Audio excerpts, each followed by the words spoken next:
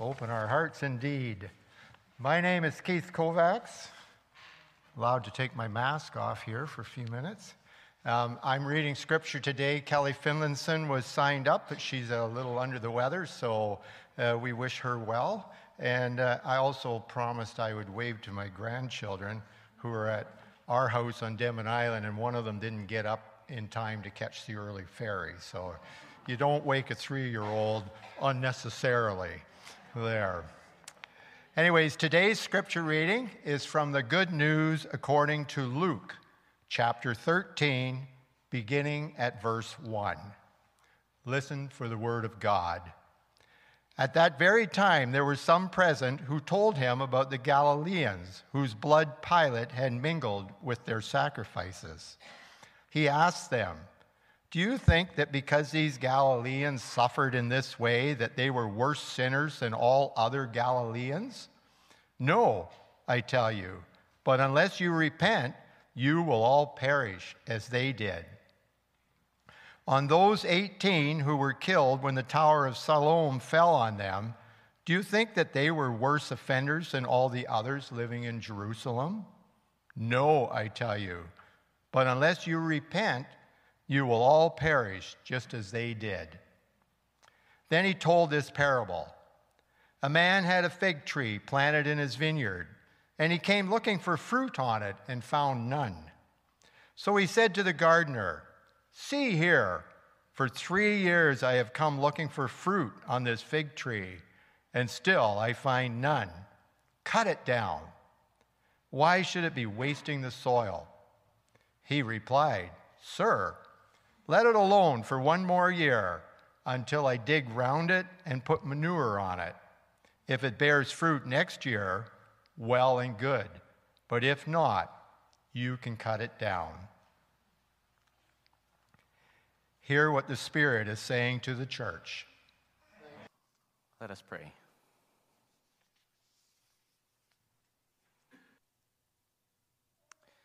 Lord, you see us in our fullness. You see our hidden selves. You see all the beauty and all the darkness within us. And yet you do not turn away. You send us your word, which brings life, and we pray that your word, that you would send your word upon us, that Christ would walk among his people and bring us his healing, his mercy, and his peace. In his name we pray. Amen. So I was talking to my wife, Cheyenne, about today's scripture passage. You know, that's what romantic married couples do, right? They're like, what's the scripture passage for this Sunday? Oh, you're speaking biblical to me.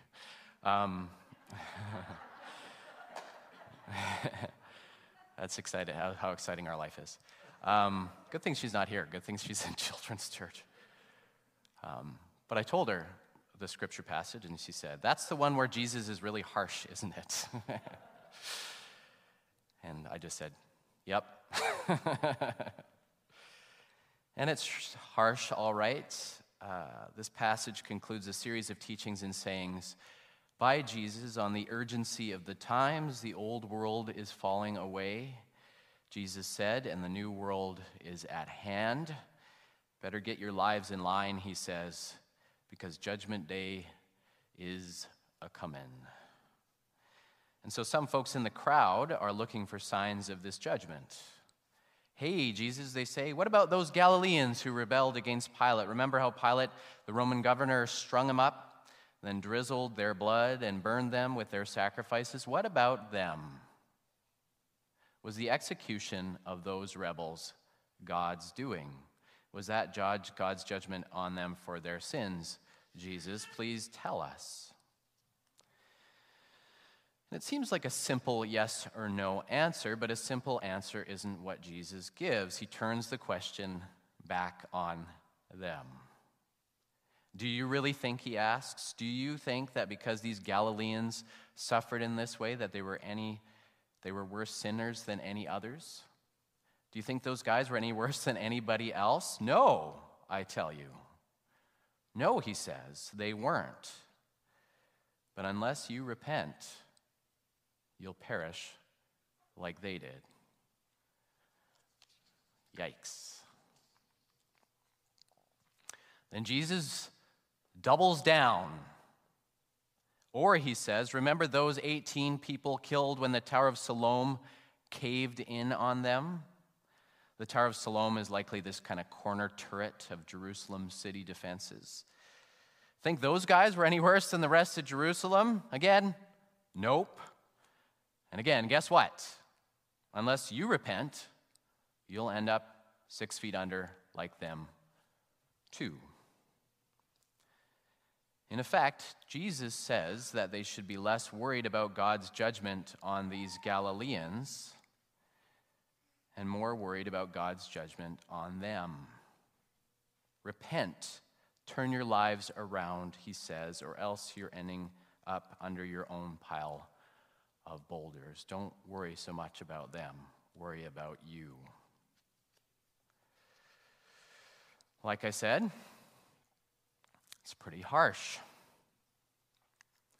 But Jesus is pointing out a tendency in us. We have a near universal tendency to judge ourselves in comparison with others. Often we compare ourselves unfavorably to others. Our looks, our money, our prestige, our success, you name it, and we find ourselves wanting. But we also compare ourselves favorably too to other people and their lack of manners, their lack of money, to their unkindness, all the way up to their outward evil and wickedness, or just plain ignorance even. I mean, when my kids are rightly in trouble, for example, they will often reply that there are other children out there doing far worse things than letting their bikes rust in the rain. It's like if I were to say to my wife Cheyenne something like, you think I'm bad. Try being married to so-and-so. He's the worst. Or on a social level, we might say, you think residential schools were bad. It's nothing compared to the Holocaust, right? It's just moral comparison on a much bigger scale. And of course, often we're right. There are always people out there doing worse things than the worst things we do. And we should have some sense of moral proportion. Our culture has in some ways lost the ability to discern between little indiscretions and large transgressions. Twitter mobs don't make distinctions between big things and small things. This is all true. But this kind of comparison can be a form of self-justification, a way to deflect questions about our own character and to evade responsibility for our own wrongdoing. It's a way we justify ourselves and our lives before others, before ourselves, and before God, to demonstrate that our lives measure up, that they are where they should be. But here Jesus says that simple comparison isn't enough. Jesus says here plainly that we're judged on the basis of our own falling short and not someone else's. In fact, the only person we can really compare ourselves to is Jesus. And none of us measure up exactly favorably to him. If we don't repent, change our minds, turn away from our own stuff, Jesus says our endpoint's going to be the same as anyone else we can think of. There ain't no medal out there for second last. Like I said, harsh stuff. It's kind of like Jesus likes to hit you with a hammer, doesn't he? So I guess the message is, we better get working, okay? We better stop comparing ourselves favorably with others and start looking at ourselves. We should get our lives in order now. We better get doing good and give up every inch of resentment in our hearts now before it's too late. And that's probably true. We ought to do all of those things. I don't know about you, though, but I can't do that. I can't do it. Many of us husbands, for example, may do our best work immediately following some calamity we inflicted on our wives. I mean, a little fear, a little urgency can do wonders. It can snap us out of things. You know, I wouldn't know anything about that, of course. This is other people we're talking about. But the truth is that in those cases, the change rarely sticks. The truth is that change is rarely, if ever, permanent. And it's the case without just about everything else in life. For Lent, I gave up negative speech, and that relatively small act of repentance lasted about 3 days. It's over. I failed. It's done. I can't do it. You know, I can't be the person who I've got to be. What about you? If you can, please tell me your secret. If Jesus is right, I can't do it, and you can't do it, we can't do it. If Jesus is right, we're all already good as dead, both literally and figuratively. We're all good as dead. Good as dead. Now, what kind of preacher would I be if I thought about doing a thing where it's like, amen, and I sat down and tried to see what people would say after. You're like, oh, thank you. Now, what kind of preacher would I be if I just left it there, though? I mean, most preaching kind of does, doesn't it? Most speech in general kind of does, left wing, right wing. It's often do this or else. But the gospel is good news. It's good news. The good news is first about what God has done, is doing, and will do for us in Jesus Christ, the thing that we can't do for ourselves. It's secondarily about us, about our response. Like a stone rippling outwards on a still pond, it begins with God and then moves to our response. This text doesn't seem like it has much by way of good news, but if we pay very close attention, we're bound to hear it. Jesus follows this very threatening call to repentance with a parable. There's a vineyard owner, and he goes and he plants a fig tree on his plot, and one day he goes out to pick some figs, and nothing. There's no fruit at all. This is like a fig-free fig tree. So he says to his gardener, hey, that tree, we planted that tree 3 years ago, and nothing. Why are we wasting our time, energy, good soil? Chop it down. Get rid of it. And the gardener, of course, knows a little more about the nitty-gritty of planting and growing, and he wants a second chance. He's like, hey, boss, okay, just give me another year. I'll, give it a little TLC, play some classical music, put on some little fertilizer, real manure, the good stuff, not the fake stuff. If there's no fruit by then you can chop it down. Now, it's tempting to read this parable as kind of just reinforcing Jesus' very threatening call to repentance. God's the vineyard owner. We're the tree not bearing fruit, not repenting, and says we should get hacked down, chopped. The gardener's Jesus coming to give us sort of a second chance, a little bit more time. But that's still not good news. Still got the problem. We can't do it. Think about the parable again, though. Think about the fig tree. What does the fig tree actually do here? What can a fig tree do? Can a fig tree try harder to grow fruit? This is my impression of a fig tree trying harder to grow fruit.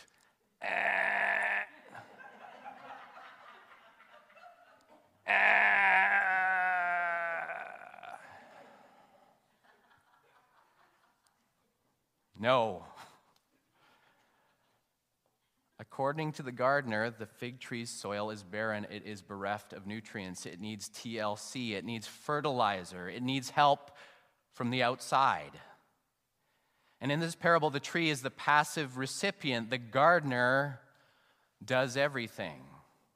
And so if the tree doesn't grow fruit next season, that ain't the tree's fault. It's the gardener's fault.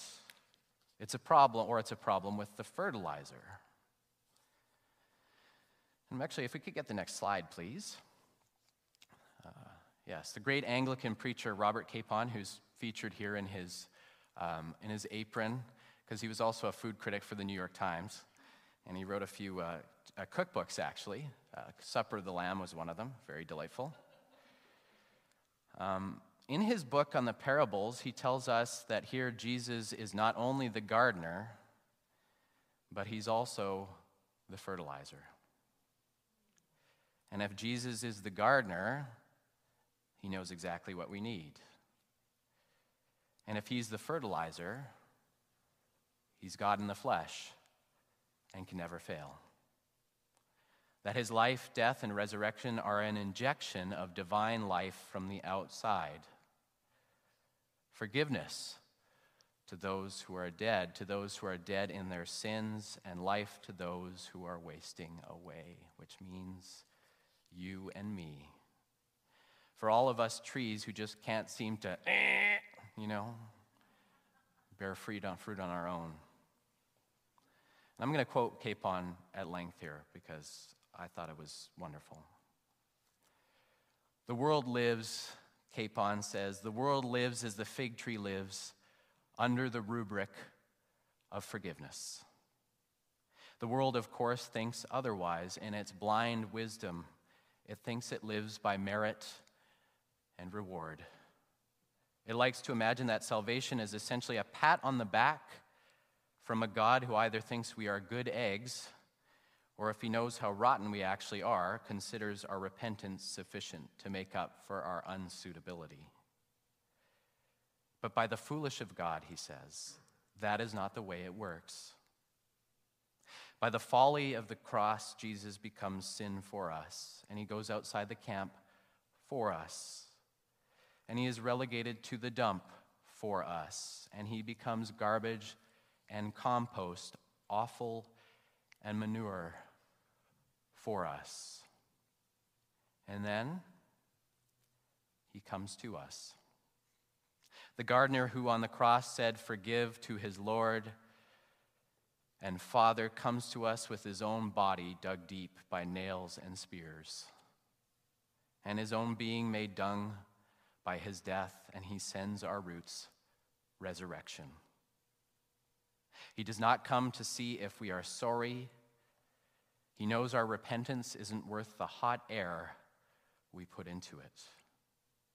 He does not care to count anything. Unlike the Lord in the parable, he cares not even a fig for any part of our record, good or bad. He comes only to forgive. He comes only to forgive for free, for nothing. On no basis, because like the fig tree, we are too far gone to have a basis. On no conditions, because like the dung of death he digs into our roots, he is too dead to insist on prerogatives. We are saved gratis, says Capon. We are saved by grace. We do nothing, and we deserve nothing. It is all absolutely and without qualification one huge, hilarious gift.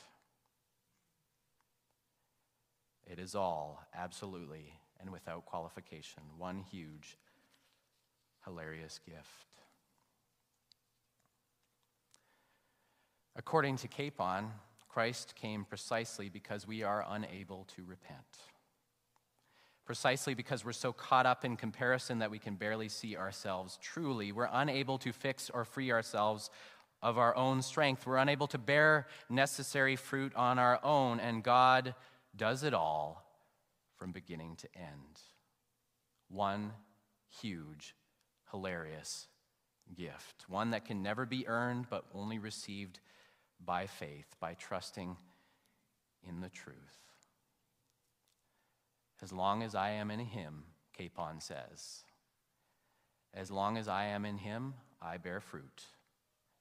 As long as his death feeds my roots, I will never be cut down. I will never be cut down.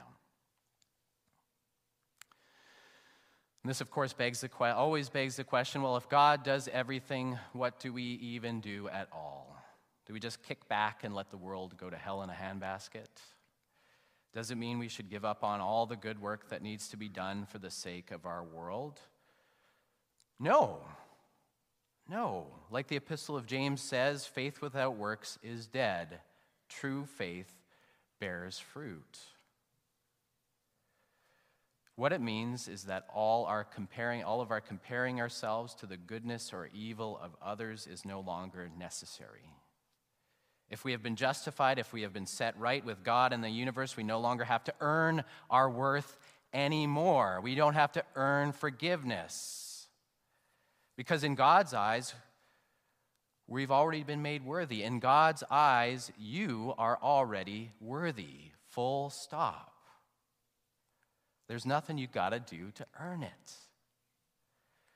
What it means is that we're actually freed from the burden of self-justification. We can be honest about ourselves without fear of destruction and let God work on us. Free from self-occupation, free to love God with all our hearts and our neighbors as ourselves because we're no longer keeping score. The difference is the sweet sequence. Grace comes first, then gratitude. Because life's no longer about earning points, it becomes about showing gratitude for what we've been given and sharing it with others.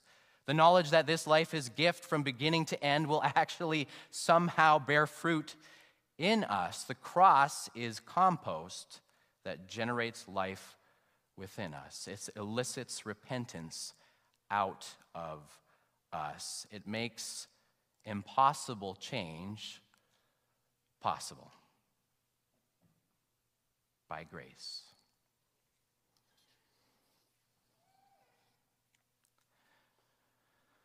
Friends, in all of our efforts to compare ourselves with the goodness of others or the lack thereof, in all our efforts to reform ourselves, in all of our efforts to repent, to bear the kind of fruit in our lives that we need to, we just can't seem to do it.